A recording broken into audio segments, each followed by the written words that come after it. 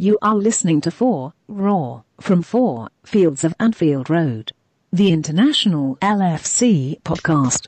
We want to be successful. We know this quality what we have is makes us responsible for being successful. I know that. But I said before the game to the boys, we are not the Harlem Globetrotters. We don't go out and try to play for the football. We are here for results, and so we play for results. And I loved how we fought for it. Could have been more clear, but after a few games with no results or not the right results, you have to fight back. That's what we did, and now we can build on this. Hey man, who's that cat coming down the street? I don't know, but it sounds to me like that Griffin man with the bone. Sure having himself a ball.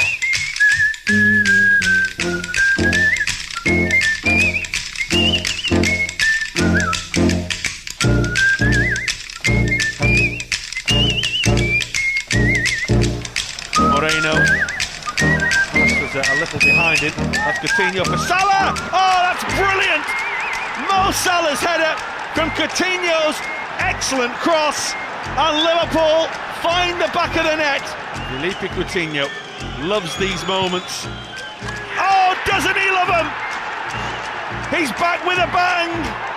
Liverpool double their lead at Leicester. Mignolet has come and not got there, and Leicester will score. It is a route back into the game for Leicester City. It's 3 against 2.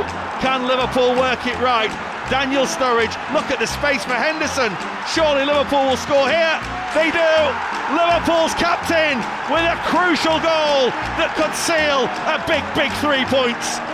Nice turn by Albrighton to leave Gomez in his wake. And Gray's arriving. And Vardy, and it's 3-2. Not done yet. Leicester's lifeline again from Jamie Vardy. Mignolet needs to come up big for Liverpool, and he does. Simon Mignolet, the Premier League's penalty king, strikes again. Big save by the Belgian. Oxlade-Chamberlain, Sturridge. Oxlade-Chamberlain continues his run. Sturridge has gone for goal. He saw it all the way, Schmeichel, and made the save.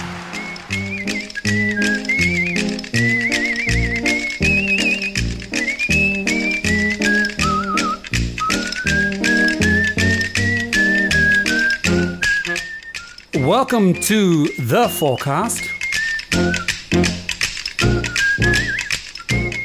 The Forecast is the official podcast of 4 Fields of Anfield Road.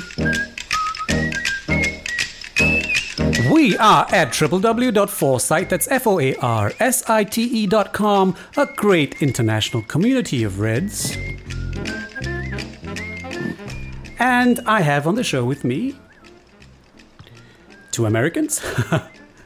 Say hi, Cameron. Hello. And say hi, herrdoktorprofessor. Guten Tag. Hey, welcome to the show, guys. Some familiar pieces of music in there. Jürgen Klopp says that we are not the Harlem Globetrotters. I don't know about Harlem Globetrotters. More like the Washington Generals lately. Probably. I get a heart attack every time I watch Liverpool play. I feel very positive that we've gotten a positive result. Of course, beating Leicester second time out. But they certainly didn't make it easy, did they, Cameron? Not at all. Yeah, it seemed like the typical Liverpool game just always has you on your seat. You're nervous for what happens next, but they pulled out the result, which was very, very needed. Very needed. Okay, and Doc, how did you see this game and the result? Ultimately, I'm happy with the result because at this time of year you need to get the points. Mm-hmm. I think Leicester came out with a lot of energy early in the game, and we kind of, the first 5-10 minutes or so, mm-hmm. kind of took a lot of pressure. Mm-hmm. And then I think we really imposed our will for most of the first half. Mm-hmm. And then I think they really came out again in the start of the second half. I think that really cheap goal they got in extra time there really gave them a little bit of a buoyancy. Yeah. But we saw it out, and that's what's important. Yeah, we did do that. Yeah, I'm really suck at this.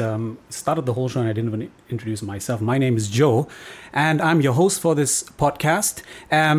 Both these gentlemen, my guests with me today, are first time on the show, so I'm just gonna give them a little space to introduce themselves a little bit more. Tell us a little bit about themselves. And start with Cameron. Could you tell us a little bit about yourself? All right, yeah. I'm a current college student here in Grand Rapids, Michigan. Mm-hmm. I'm a soccer coach. I coach full-time for this club, River City Football Club in Grand Rapids. Interesting. So I've got a couple youth teams, and I help out with a little bit of the directing. And, it's basically a dream come true, you know? Perfect. Nice to hear that. Thanks for joining us. And Doc, obviously, I know you for quite a while right now. You're a regular commenter on the website itself. But nonetheless, tell us a little bit about yourself. Sure. I'm a middle-aged man. I'm a professor. I live in central Pennsylvania and spend my time lately watching Liverpool and watching my children try not to kill each other. All Liverpool fans killed each other. That's the other. Yes. That's the other challenge. Just not as likely, right? No, yeah, absolutely. Okay, let's get back to this game. We were in a kind of in a must-win situation. Would you agree with me when I say that? Absolutely. Yeah. Bowing out of the Cara fucking Bow Cup. There's that word again. Midweek, being dumped out of that cup 2-0 by the same team on the same pitch, and then of course with the weekend's result, with City, Scum, and Chelsea winning, it was really, the ball was really in our court to get a positive result, definitely not a loss, and not even a draw. We needed to win this game, and they did that, but. Let me pose this to Doc. Coming into this game, did you feel confident, or do you think, okay, this is going to be another fly by the seat of your pants, change your underwear at halftime kind of deal? It's weird. I wasn't sure how to feel. On the one hand, I felt confident that we were going to go there and we were going to be able to score goals. Okay.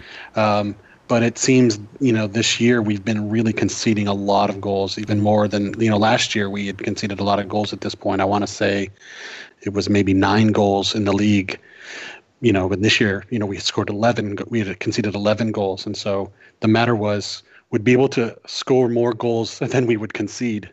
And so, I thought we would come out with a lot of energy because I think we were really disappointing in the midweek. There at Leicester, but I thought we came out, and especially in the first half, we gave a pretty good performance, and unfortunately we gave up that really cheap shit of a goal at the end of the half. But otherwise, I thought we were flying. Yeah, okay. Started from a Vardy dive, but we won't talk about that as much. He was doing a lot of that. Yeah, it's not just in our games. It's just throughout his career. But I mean, I still respect him as a player. But man, of course it had to be. He's one of those guys you'd love to have on your team, but the amount of sheer bastardry he gets away with is just shocking. Yep. Speaking of bastards, he's not the only one. We'll cover the other one in the game. Who had a whistle in his mouth, but a little bit later on. Cam, how do you feel going into this game? I thought that giving Klopp 2 times to go to the same place, and I thought the second time we would come out with the result. I knew that our defense has been struggling, so I was just hoping that we scored more goals than conceded. But I think overall we played really, really solid defense throughout most of the game. I don't think that there was they weren't just coming at us. Mm-hmm. It was kind of like these 1 or 2 times throughout the game where they kind of slipped through. Yep. It wasn't like they had constant pressure on us. So I think that was a little testament to the improvement. So I like that. Yep. Yep. I'll also say that I thought I think it was Thursday, there was at the press conference, Klopp was talking about how maybe Matip and Lovren wouldn't be fit to play, or Can. And so I was thinking, wow, we're going to have Klavan and Gomez back there again, who they didn't play horrible, but they didn't give the most reliable feeling. And then I was really happy to see the team sheet and see Matip and Lovren back in there. Yeah. Maybe not Lovren. Yeah. Poor Lovren. It's funny that you just said that, because I was actually just going to mention that. We knew through listening to the pre-game presser, obviously had big defensive worries, and very surprised to see both then the first choice centre backs on the team sheet.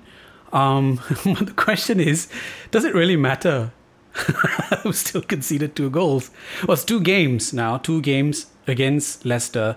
They've scored 4 times. They've scored 4 goals against us, and we've scored 3. So, does it really matter who's at centre back? Because it just seems that we're just leaking.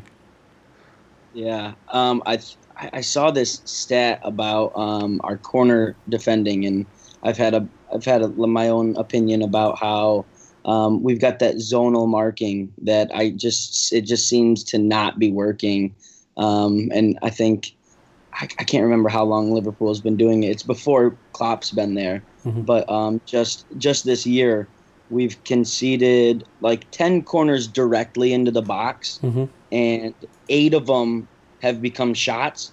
And from that, like a 3.1 expected goals against. That's astronomically high. Yep. Like I think for like league average, it's like every 20 corners you can kind of expect a goal, but we're like near 40%, and that's ridiculous. Yep. I don't know what's going on there. I mean, personally, I would love to start man marking, but I'm also not Klopp, so. Yeah. It's kind of funny. There's kind of this American sports cliche that the saying is, it's not the X's and O's, it's the Jimmies and Joes. That is, it's not about the tactics and the scheme. It's about the players you have that make for success. And so I keep asking myself, is this about the X's and O's? That is it about the zonal marking, or is this about the tactical setup, or is this about the players we have? And I think a lot of the Liverpool fans seem to be beating their heads against the wall because it's not clear which it is. And, of course, there's a lot of talk about we need, to get rid of Lovren and bring in guys like Van Dijk. But, if you look at Klopp's teams, and there was an article in the Echo about this, if you look at Klopp's teams when he was at Dortmund and how successful he was, those teams were very stingy. They did not give up goals. I think they gave up like 25 and 22 goals in the 2 years they won the Bundesliga. So, I mean, it's not like his scheme is – I think there's a narrative that he goes sort of balls to the wall and is all about offense, and he's willing to sacrifice defense. But I don't think that narrative is correct. And so I ask myself then, is he doing something differently tactically here, or is it about the individual people we have? Okay. And then I looked especially at that second goal we conceded, and to me it looks like they were individual errors. You had Gomez that got beat on the flank, that put in, the cross that went over. And then you had Moreno, who actually was in the spot he was supposed to be in miraculously. But then what you saw is Lovren shifted over basically to back up Moreno, and that caused Matip to shift over and to mark Okazaki, who was supposed to be being covered by Lovren. Yep. But that then left Vardy completely unmarked because Gomez hadn't gotten back into the play at that point. And of course the deflection went really quickly and Vardy just, headed it in. And so that struck me more as it's the Jimmies and the Joes and not the X's and O's. Yeah. I think by that you can see how we're missing Klein. Like, he probably doesn't give that offensive flair that we get with Alex Arnold, and I mean Gomez has been doing all right in that position, but having that solid defensive right back, the game in game out, I think is pretty apparent. Okay, that's an interesting view. I tweeted over the weekend of the traditional top 6 candidates. Liverpool have the worst goals conceded tally at 11 goals, and this is the same as Bournemouth and the Blue-Nosed Gobshite. So that's where we are in terms of goals conceded. In fact, Chelsea have scored the same number of goals as us, okay, but have conceded less than half of us. But the funny thing is, they're only 2 points ahead of us in the table. Of course, that we are very early in the season, but if it continues in this way, that right now what we see as this small gap is just going to become a yawning divide. We know that we can't continue this way, just conceding goals like this and having such a porous defense. I also posted a tweet before this game. I can't find it at the moment, but and I asked, who do you think, or what do you think is responsible, or what do you think is the main issue with regards to our defensive frailty? I think, if I recall properly, most people said that the defenders aren't good enough. Now, as we know in all things in life, it's never just one thing. It's probably a combination of factors that leads to, this situation. Cameron, you said zonal marking. Doc, you said better quality players. What else do you think is the issue, Cam? Man, I wish I could point to a key thing. I just think it's a mix of all the things. It's the, I don't know, nature, nurture. It's the, you got to take everything into account. And I think that, I think we've got a kind of slow start to the season, but I think it's just a culmination of the two things. Mm-hmm. Mm-hmm. I mean, one thing I would say is we seem to be lacking is leadership. And I don't know if it's sort of a vocal, sort of defensive general who's going to be marshaling everybody. Either that's, a sort of a really vocal, impose your will kind of center back, or if that's a holding midfielder who, is not afraid to bark orders around. I mean, I'm not one of these sort of anti-Hendo guys, but while I thought he did a really pretty good job at marshaling people around and, being very vocal and getting in Anthony Taylor's face when need be on Saturday, I think he's been kind of lacking in the leadership, the sort of on-the-field leadership qualities that I think you need. So I kind of think back to, the City over the last few years, and you see them when they play with and without company. Yeah. And with company, he's just this towering presence who just kind of imposes his will on that back line. And everybody, I don't know if they're just scared shitless of him and they just fall in line. But without him, they just look, they look very fragile. Yeah.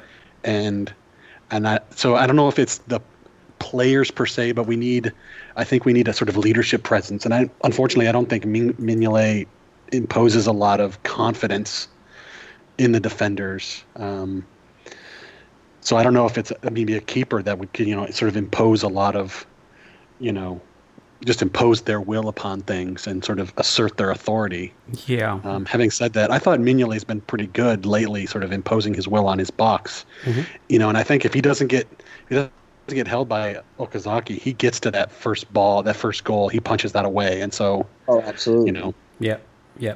Okay, you touched on several points there. I think this thing about Jordan Henderson's effectiveness as a player and Jordan Henderson's effectiveness as a captain, two separate topics. And we touched those things at several points on the show last season as well, and also this season as well. Fair play to him. I think he did a really good job this weekend in this game. Eric's player ratings on our website, just going to read it verbatim. Can't score, scores the winner, can't go past the player. 2 take-ons today at least. Isn't vocal, talks all game, confronts the ref, linesman, his teammates, it's in their faces. Scores the fucking winner. Here's to you, Jordan Henderson, a 9 and a man of the match. That's Eric. Perspective. Keep this up, lad. I do agree with him. I think I saw elements in Jordan Henderson's game, both in his role as a midfielder, okay, as well as at captain. I see a lot of positive things. So, okay, I'm just going to take that positive and say, okay, let's use that as a template to move forward, because I don't think his form has been that great, and he's been taking a lot of stick. Who has not been taking a lot of stick is his midfield partner, Gini Wijnaldum. I think he's been getting away with murder, I think, this season. He's been generally anonymous. And you know, there's this statement that says he can't play play away from home. Did I get that right? Or is it the reverse? Yeah, he can't. Yeah, that's the saying. Yeah, he can't play away from home, so he plays better when he's at home. And apparently, he only raises his game for the top teams. So we've ruled out 50% of the games for the season, and then we've ruled out another 50% of that. So, so I think he's only effective in 25% of the games this season. What's your view on Gini's performance this season as well as in this game, Cam? Yeah, I don't know. He's been kind of very, very different for me. Yeah, he'll disappear. I think he had half the touches Mingale had in that game, which is you can't have as your center midfielder, especially somebody who's supposed to be in the attacking role. Mm-hmm. I feel like Coutinho slides into his position. He's not always just out on the wing. He always cuts in, so it's kind of crowding his space. But yeah, I'm kind of excited to have Lallana back on track for fitness and yep. Getting back in and making the rotation just a little bit harder to get into that midfield. Okay, it's good that you mentioned Lallana. Doc, how important do you think Lallana is to this team? It's funny. If you had asked me that 2 years ago, and I would say, why is Lallana even in this team? Yeah. But I think he really showed his worth last year. He sets the pressing. Yep. He sets the standard for pressing. He's the one who triggers everybody to press. He's so good at the pressing that we do. He's better at the pressing that we do than anybody else, maybe besides even Firmino. But because Firmino's always sort of pressing the center backs, that's not nearly as effective as someone who's coming up and, taking the ball off the midfielders. Mm-hmm. And he's creative, and so he's creative in a way that Gini's not. Mm-hmm. I think Gini's strengths is once he gets on the ball, he rarely gives that ball away cheaply. Yeah. Yeah. But I think what it also means is that he has a tendency to go sideways and backwards, whereas Lallana has more of a tendency to do that little, Cruyff turn or that little sort of flick around the corner yep. and be moving forward, north to south. Yep. And I think that suits our game more than Gini. Yep. I think, unfortunately, Gini's in a situation where he's in a position that doesn't best suit him. Okay. And so what we've been seeing a lot this season is actually Henderson doing that pressing and sort of triggering the pressing. And sometimes he's been very successful at it. He's got that goal, and he stole the ball for the third goal. Mm-hmm. He got that great, I think it was against Arsenal, where he stole the ball and passed up to Salah, I think. Mm-hmm. But he also whiffs a lot. Yeah. He just ends up running by the guy and gets himself way out of position. And so it's just kind of been hit or miss with him in a way that I think Lallana is more consistent at that role. Yeah. Which is unfortunate, because 2 years ago we had Lallana in a really bad position. He was playing more as an attacking midfielder on the wing, and that doesn't suit him very well. True. Where do you, bearing in mind that we've got Keita coming in next season as well, and increase. And I mentioned when we first signed Keita, and there was some general. Well, people were happy that we signed Keita, but they were also unhappy that we weren't signing him this season. And I said that there could be a possibility that we could get him in January. It really depends on Leipzig, right? So increasingly, I'm hearing chatter. Okay, albeit as rumors, fine, right? Nothing substantiated. That we could get him in January, but once he comes in. I don't see how Gini is going to get on the team sheet. Yeah, it should be pretty interesting. I think he's almost, if not better, at pressing and winning the ball back as Lallana. Great defensive cover, better than, he gets the Conte comparison, but then he also gets up and gets goals. I think he'll set the standard, and I'm really excited for that. Doc, staying again with Lallana, where do you see him coming back into the first team? Well, assuming that there are no injuries, I think our best midfield might be Coutinho, Lallana, and either Henderson or Chan. Chan's been really inconsistent this year. He's sort of been up and down. And, that kind of, we kind of forget that he's only 23. He looks like a grown man. He seems like he's been playing forever. Yeah. He's got the lush beard of a 40-year-old.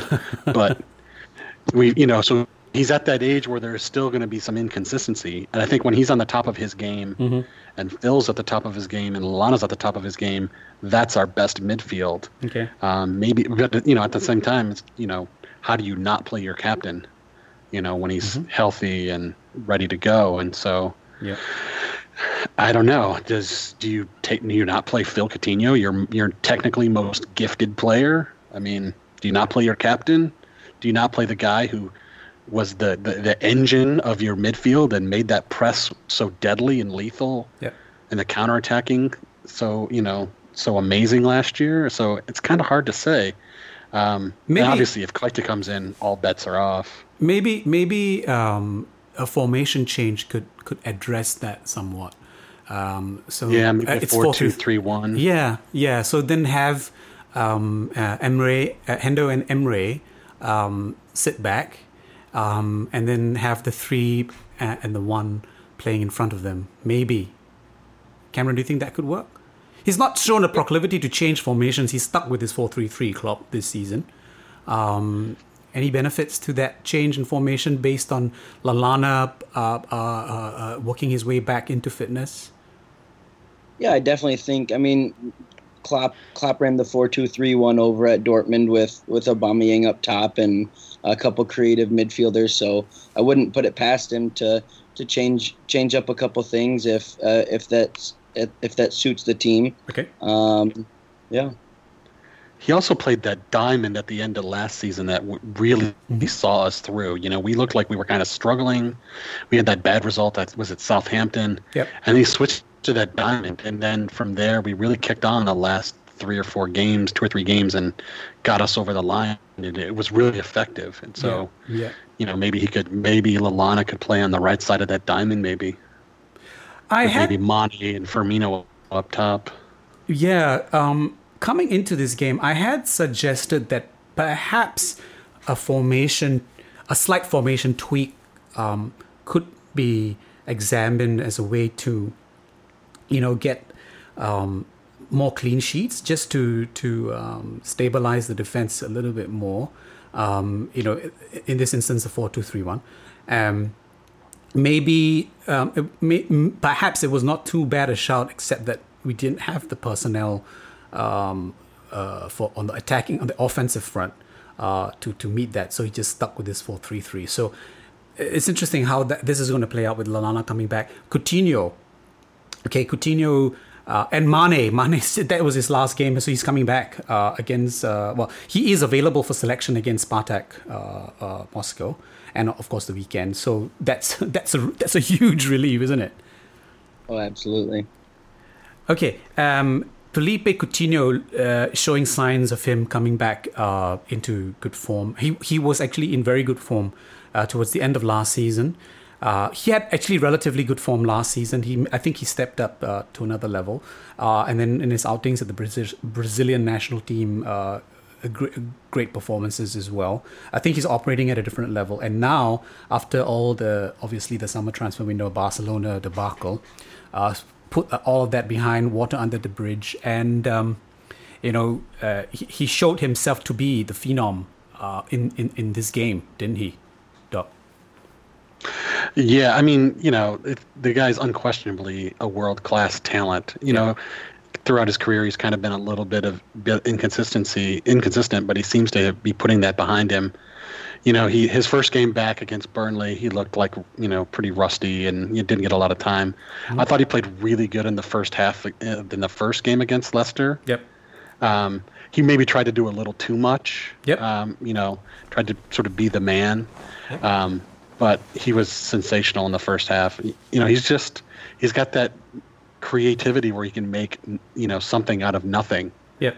And he just can go through guys, and he's sometimes a little weak on the ball sometimes, but you can live with that because he just makes things happen. Yeah, I can't wait until we see Firmino, Mane, and Salah and Coutinho all on the field at once. We haven't seen it yet this year, and I think that'll be super super key to seeing out the season. Yeah. Just Coutinho's creativity unlocking Mane and Salah down the wings with Firmino and Coutinho combining throughout the middle. I think that's going to be amazing to see. I just can't wait. Yeah. We laid Bayern to waste with that lineup. Yeah, we did. Obviously it's a preseason game and it is what it is, but in their own barn, we went and just stomped a mud hole in them. It's interesting, isn't it? If you remember the final of the Premier League Asia Cup trophy, it was against Leicester. And the two key guys in that game were Coutinho and Salah. And voila. That ball over the top. Yeah. From Coutinho. So, okay, the little magician has apparently single-handedly changed the course of Liverpool's meandering September with a stunning assist and a goal. Now, the thing is, okay, Cam, I'm going to put you on the spot here. Okay. All right. Who do you think is more important? Who do we miss most being out? Sadio Mane or Felipe Coutinho? Oof. Man, that's a tough one. I kind of got to go with Mane here. Okay. Yeah, there's definitely times where Coutinho creates something out of nothing. His creativity is so important for that midfield. He unlocks the right side. He'll switch it. But with Mane, he just gets the job done almost every time he's on the pitch. Yeah. Whether it's an assist or a goal, or he presses and he comes back, he wins the ball. So, I would say Mane. Okay, fair shout. Okay, Doc? I'd agree. Okay. I think what having Mane and Salah in the lineup give you is they give you that dynamic, just unbelievable pace on both sides of the pitch. Yeah. And if one of them's on there, then you can shade to that side. You can double team that side. You can bring, not just the left back, but you can bring one of the midfielders over there to double team, in which we sort of had some of that problem last year with just Mane. Mm-hmm. Eventually people got wise and they kind of would double team him, and it forced him to sort of pass back. But when you got two guys out there with that kind of pace, then it's kind of, you if you're going to do that, you're just picking your own death, because then, the real question now is with the three of them on the pitch, then I think magic can really happen. Yeah. When we started, I said it's watching Liverpool it's a route one to a heart attack. I think another guy who is a heart attack is Salah. You never know what you're going to get with him. He's obviously no one can argue he's had a great start to his Liverpool career. Lots of goals. He's obviously on fire, but at the same time, he misses a lot of his shots. And his in-game performance, it's like, electrocardiogram chart. It just goes up and down, up and down, up and down. There's no doubt this guy, he's got electric movement, okay? And as you say, with Mane on one side and Salah on the other side. And Salah he's very confident. He goes for it. He takes the shot. I guess that's the reason why some of the stats skew towards him missing more than hitting the mark. But at least he takes those chances. His finishing, when he does finish, is unreal. How do you think? How influential do you think he was in this game, Cameron? I thought he was. He actually came back and won a tackle to where I believe Emre ended up switching it to Coutinho, and then it ended up setting up his header back post, and then he came back and won another tackle where Hendo switched it to Moreno, where he won the free kick, and then Coutinho sank it. So even those simple things where he's actually coming back and working together with the team is very influential. And just a little point on his conversion rate. A lot of people say, "Oh man, he misses a lot of shots," but he's got like a 19% conversion rate throughout his career. Like that's Aguero's 15%. Sturridge is about 15%. And even Harry Kane, who people are arguing is one of the top forwards in Europe, he's at 17%. So I would kind of debunk that, to be honest. Like he takes a lot of his shots, but he's getting goals. I mean, ever since he's put on a Liverpool jersey. Yep. Whether it was preseason or regular season.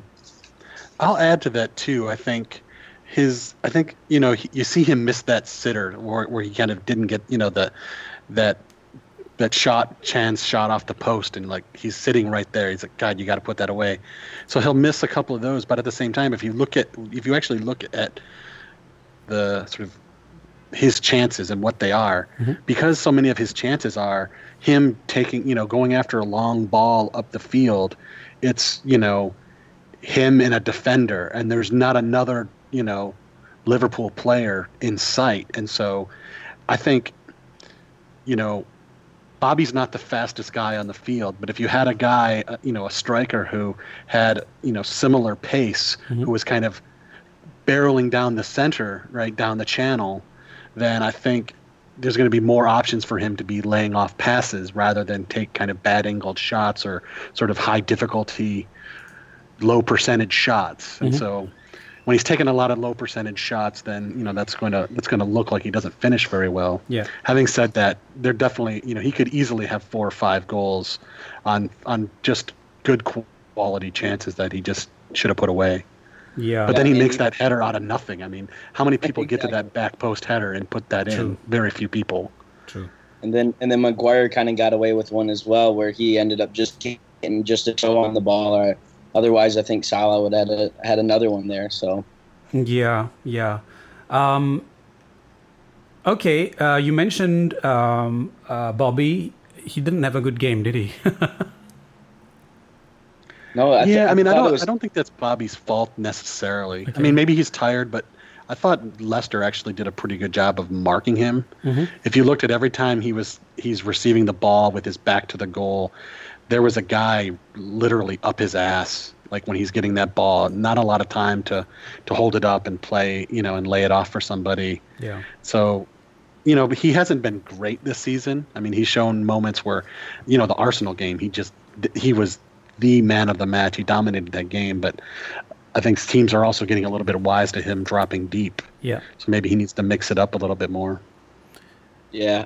Just to start off that second half, it was just kind of headers and physicality and sending long balls, and so that definitely didn't play to him. And then after a couple, maybe 15 minutes, Klopp was like, all right, let's bring in Sturridge, switch up the game plan a little bit. And I think that worked out with Sturridge getting that ball across and setting up Hendo. So I thought that was a good tactical switch. And it was kind of unusual for Klopp to be making a substitution just after the hour mark, wasn't it? Yeah, that early. I don't think I've seen him do a substitution that early, other than Coutinho in the game against Leicester midweek. Did you think that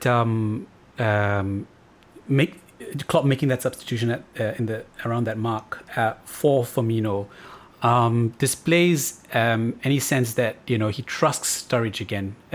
Prior to this game, he said something to the effect that it was no question Sturridge has a role in this team. It's no question of selling him, and he had a nice chat with him, and so on and so forth, and he's been touching this wooden table here, and crossing my fingers. He's been fit. A blade of grass hasn't hurt him or hasn't broken. Don't mention it. He's been fit. He looks fit as a fiddle, and he looks hungry. The competition is stirring him, isn't it? Yeah, and I think he's kind of embraced this role a little bit. Mm-hmm. He doesn't seem to be sulking or, exasperated in any way. I think, he's when he gets out there, he definitely had his shooting boots on Saturday. Yeah. He was not afraid to, and that's, his MO. He's not afraid to take shots, and he'll put his share of those away, but when he goes out there, he seems to be really trying to want to make the most of his time and to show what he can do, and that's what you want to see. And I think he'll get goals, and he needs to put pressure on Bobby too. I think that's Firmino, like anybody else, he needs to have someone who's hungry, who wants to take his spot, and that's what makes teams better. Yeah, absolutely. Okay, we are going to take a very short musical break, and when we come back, we will talk about the defense a little bit more and a couple of other topics. So don't go anywhere. This next tune is dedicated to Anthony Taylor. It's titled Go Fuck Yourself. Fucked and drank all night, acted all alright, had no need to fight tonight. Fucked and drank all night, acted all alright, had no need to fight tonight.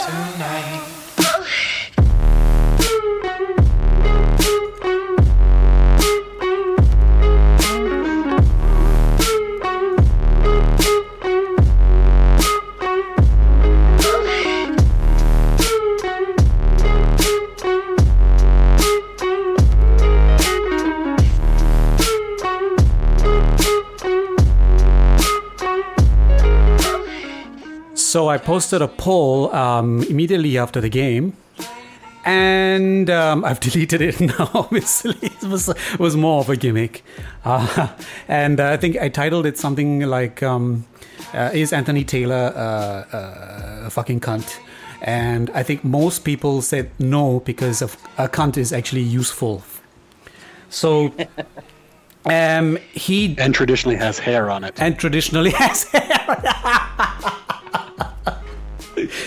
Boom.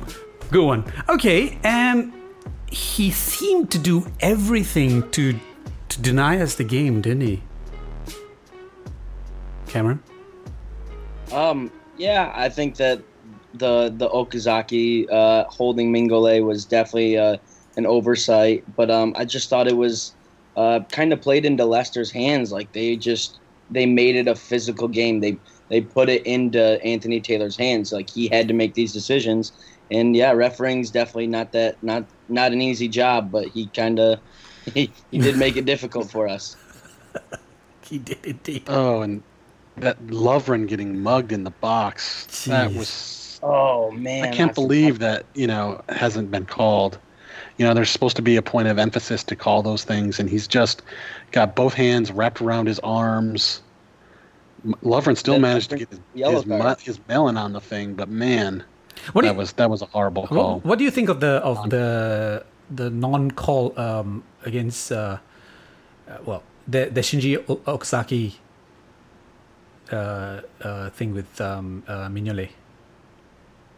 Yeah, it's a huge oversight. He's impeding the keeper from getting to where the spot he needs to be. He's holding him the whole entire time, and it ends up leading to the goal. And Mingole tried to pull Okazaki back to try to save the goal, but at that point they'd already missed the call, and it's ridiculous. Now it's hard to see what I don't know what Taylor's view of that was, because there's a lot of bodies flying in the box, and but there is no way that the linesman could not see that. He's standing at the corner flag. There's no way he's got a perfectly clear view of that. There's no way he doesn't see that. Yeah. And, that's where the linesman either has to have the balls to raise the flag, or Taylor's not ignoring. I don't know what it is, but, there's no way that the linesman can't make that call. Yeah, you got to make the call. Yeah, there were actually two incidences with Okazaki. I think at the 40th minute mark, where Leicester had a free kick, and Okazaki was actually standing a country mile offside. He was actually standing centrally when the ball went wide, but he ran back onside as Maguire headed it back on. And then he was unmarked in the middle of the box, and he collected the knockdown and then ripped one to equalize. Then he was ruled out for offside, despite actually him being offside. But when you look at the replay, it was actually Harry Maguire who was offside. So that decision, there were like a dozen Leicester players offsides on that call. And I was arguing with somebody on the site about, he wasn't offside. I was like, he wasn't offsides per se when the ball to him was played. Yeah. But there were like a half a dozen guys on the initial kick that were offsides, and Maguire was the one who the header and put it back in. Yeah. And then of course that this incident in the I think it was in the stoppage time in the first half. Okay, where Okazaki, Mignolet came steaming out for the ball, and Okazaki was kind of marking him in a way and just leaned into him enough to totally disrupt his jump. Okay, and he missed the ball. And he also had a hold of his arm. Yeah, it's obstruction. Exactly.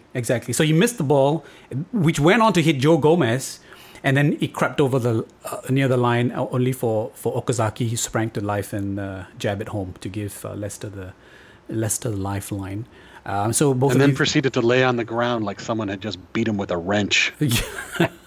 I wish someone would beat him with a wrench. But, okay. Talking about stoppage times and injury times, there seemed to be a lot of that on the clock, added on the clock by, a certain useless cunt. It's refereeing is such a tough job. No wonder no one wants to be a referee these days. But okay, what an asshole. Yeah, right. Yeah. Okay. Well, I'm an American, so we're used to the games having typically a very definitive timing mechanism. So it's taken me a long time to sort of come to grips with this, that there's an indefinite amount of time into the game. But having said that, I don't know the sort of magic voodoo that seems to go into these things, and whether it's 3 minutes or 5 minutes, or I don't know why there were 2 minutes at the end of the first half. Nah, but there were 2 minutes and whatever. It went 2.5. Yeah, maybe even a little bit after that too. Yeah, but you know what? Was it last 2 years ago, Klopp's first season when we went to Chelsea and Phil got that great goal in injury time there at the end of the first half, and we went on to really disembowel Chelsea that day. Yeah. Okay, let's talk. Sometimes it doesn't. Yeah. Okay. Other than this, we're not Harlem Globetrotters halftime chat. At the post-game presser, it seemed or was kind of encouraging that Klopp is not blind to the problem of our porous defense. He said, "It's obvious we concede too much." He said, "That's really hard for me. Usually I'm a really good defensive coach." He continues, the main thing for defending is tactical discipline. I don't know everything about football, but I could write a book in the next 2 hours about which space we have to defend, why, when, and where you have to be. When you have to step up, I can't take a car and drive them out of the box. That's how it is. As long as not every player is doing it, and we will work on it. When everyone is doing it, I will make sure we are doing it for the rest of our lives. Got a meandering explanation there, but what do we do? I mean, we talked about this briefly when we started as well. We just can't continue this way. And I kind of miss Linda Pizzuti's tweets talking about clean sheets as well. So defense wins you titles. We're winning a lot of fans to our entertaining style of play and really the heart attack type of games that we have. But it's not going to win us any medals, is it, Cameron? No, it's definitely not a model for consistency. Yeah. If we continue this way, it'll. I don't even how many goals conceded are we on pace for the league? If we're through 8 games and we've got 11 conceded. 6 games. Oh, 6 games. Sorry, yeah. 6 games. And 11 conceded. Yeah, that's just. It's like 70-something goals. It's absurd. Yeah. It's got to be better. Yeah. Okay, let me. It's something that has to be. It has to be the entire team needs to take pride and just put a tremendous amount of emphasis into doing their job defensively. Mm-hmm. And I think clearly the guys take a lot of pride in the counterattack and the flair and the passing, and because we just it's poetry in motion. But at the end of the day, someone in the locker room needs to say, enough is enough. And clearly it can't be Klopp. It has to be the players, and the players have to just dedicate themselves to being where they need to be positionally. You're always gonna concede some goals. That's just that's the way it is. But the sort of consistently giving up these kind of cheap goals from second balls and from being out of position, that's what drives, I think, everyone crazy. Yeah, I think that just when we go up 2-0, making sure that we're seeing out the end of the half. We're going into halftime up 2-0. Then the way that we start that next half would be completely different. And then when we go up 3-1, then maybe we don't have Moreno and Gomez pushing up the wings super high. Then we just sit in a little bit and see out the game. So it's just got to be a whole team communication and team working together for that. Yeah.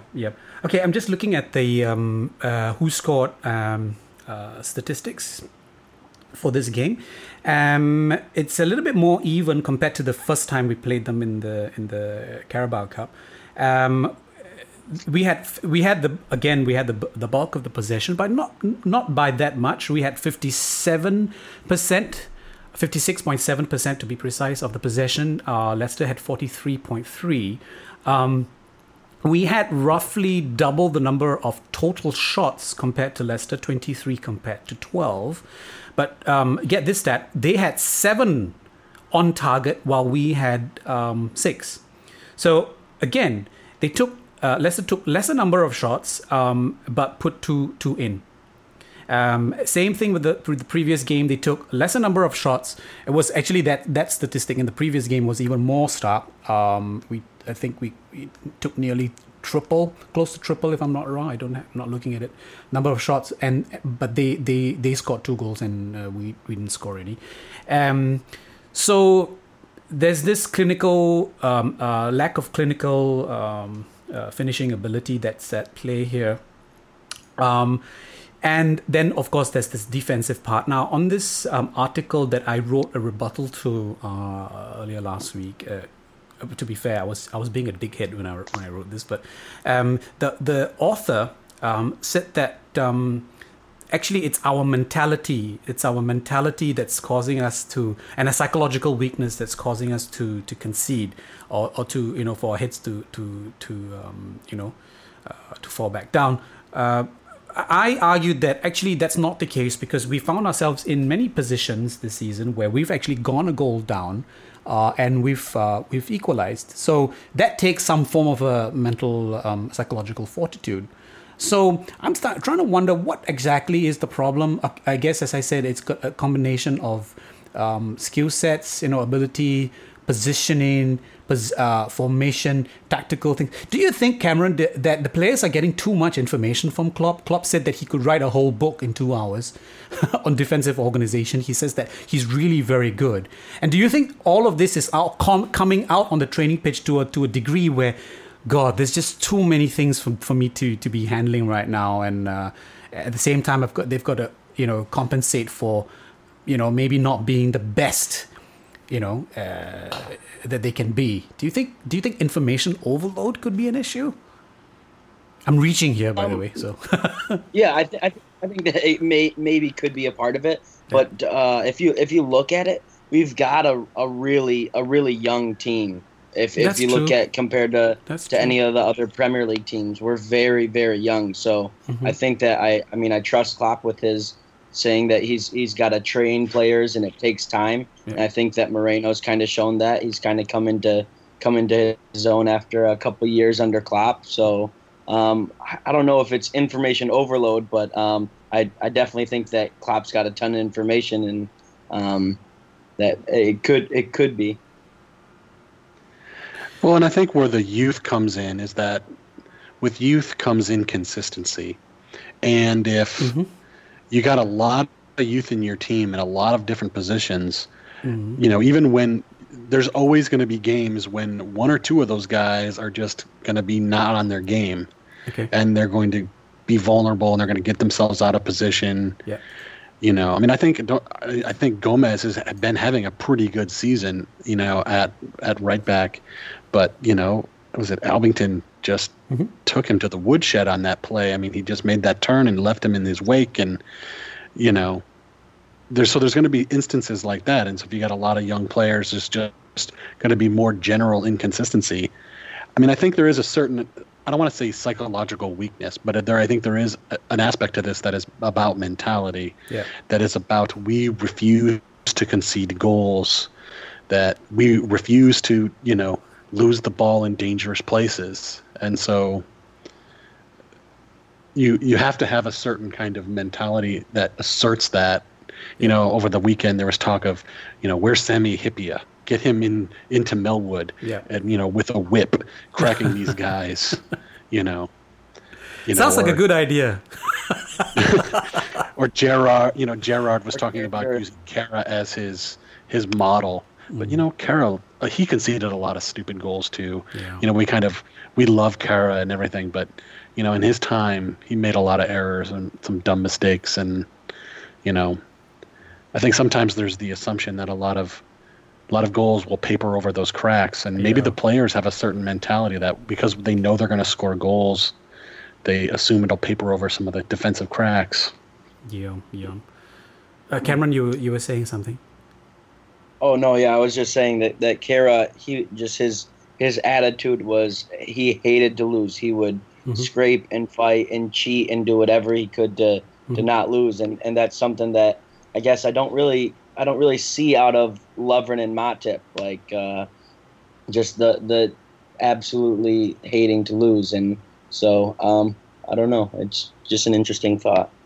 Well, speaking of mentality, and we're rapidly coming to the end of the show as well, and maybe we can wrap up on this point. Speaking of mentality, perhaps this win over the weekend shows that Liverpool can indeed win ugly. Do you think this win at Leicester is an achievement in itself? Let's not kid ourselves. Leicester is a good team. They didn't have the best season last year. They were kind of up and down. Yeah. But there's still, a lot of really good players in that team, and they play well as a team. Yeah. And winning on the road in the Prem is never easy, especially against, they're not an elite team, but they're a good team. They're a good Premier League team. And, they did well in the Champions League last year. They made it to they did pretty well. And so it's always a good achievement to go on the road and win. And I think especially when you've had not the best results and you're kind of backs a little bit against the wall, and the kind of the fan base and the media starting to harp. And I think a negative result would have been really bad, because it would have sort of sown more of this narrative that, there's a crisis. Yeah. And I think, I think a win like this can bring a dressing room together, can bring a team together in ways that are really valuable. Cameron, using the proverbial, have we turned a corner? Do you think we have indeed turned a corner, and this September sleepwalk might soon be consigned to memory? Do you think we've finally, moved on, and now we can expect good things, or do you think it's still gonna waver a little bit more?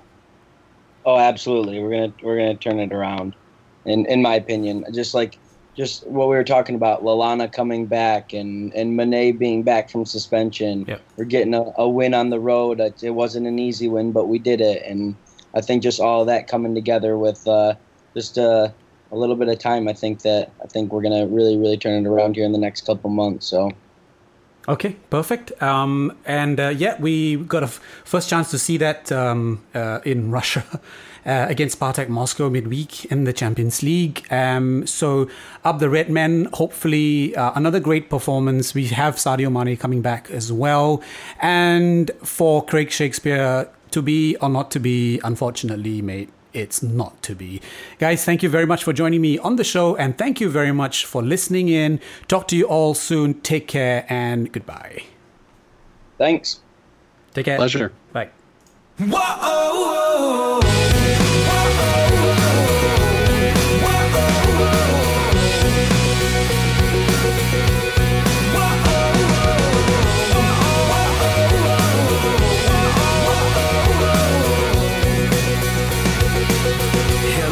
My name is regret. I'm pretty sure we have met. Every single day of your life, I'm the whisper inside that won't let you forget. Hello, my name is defeat.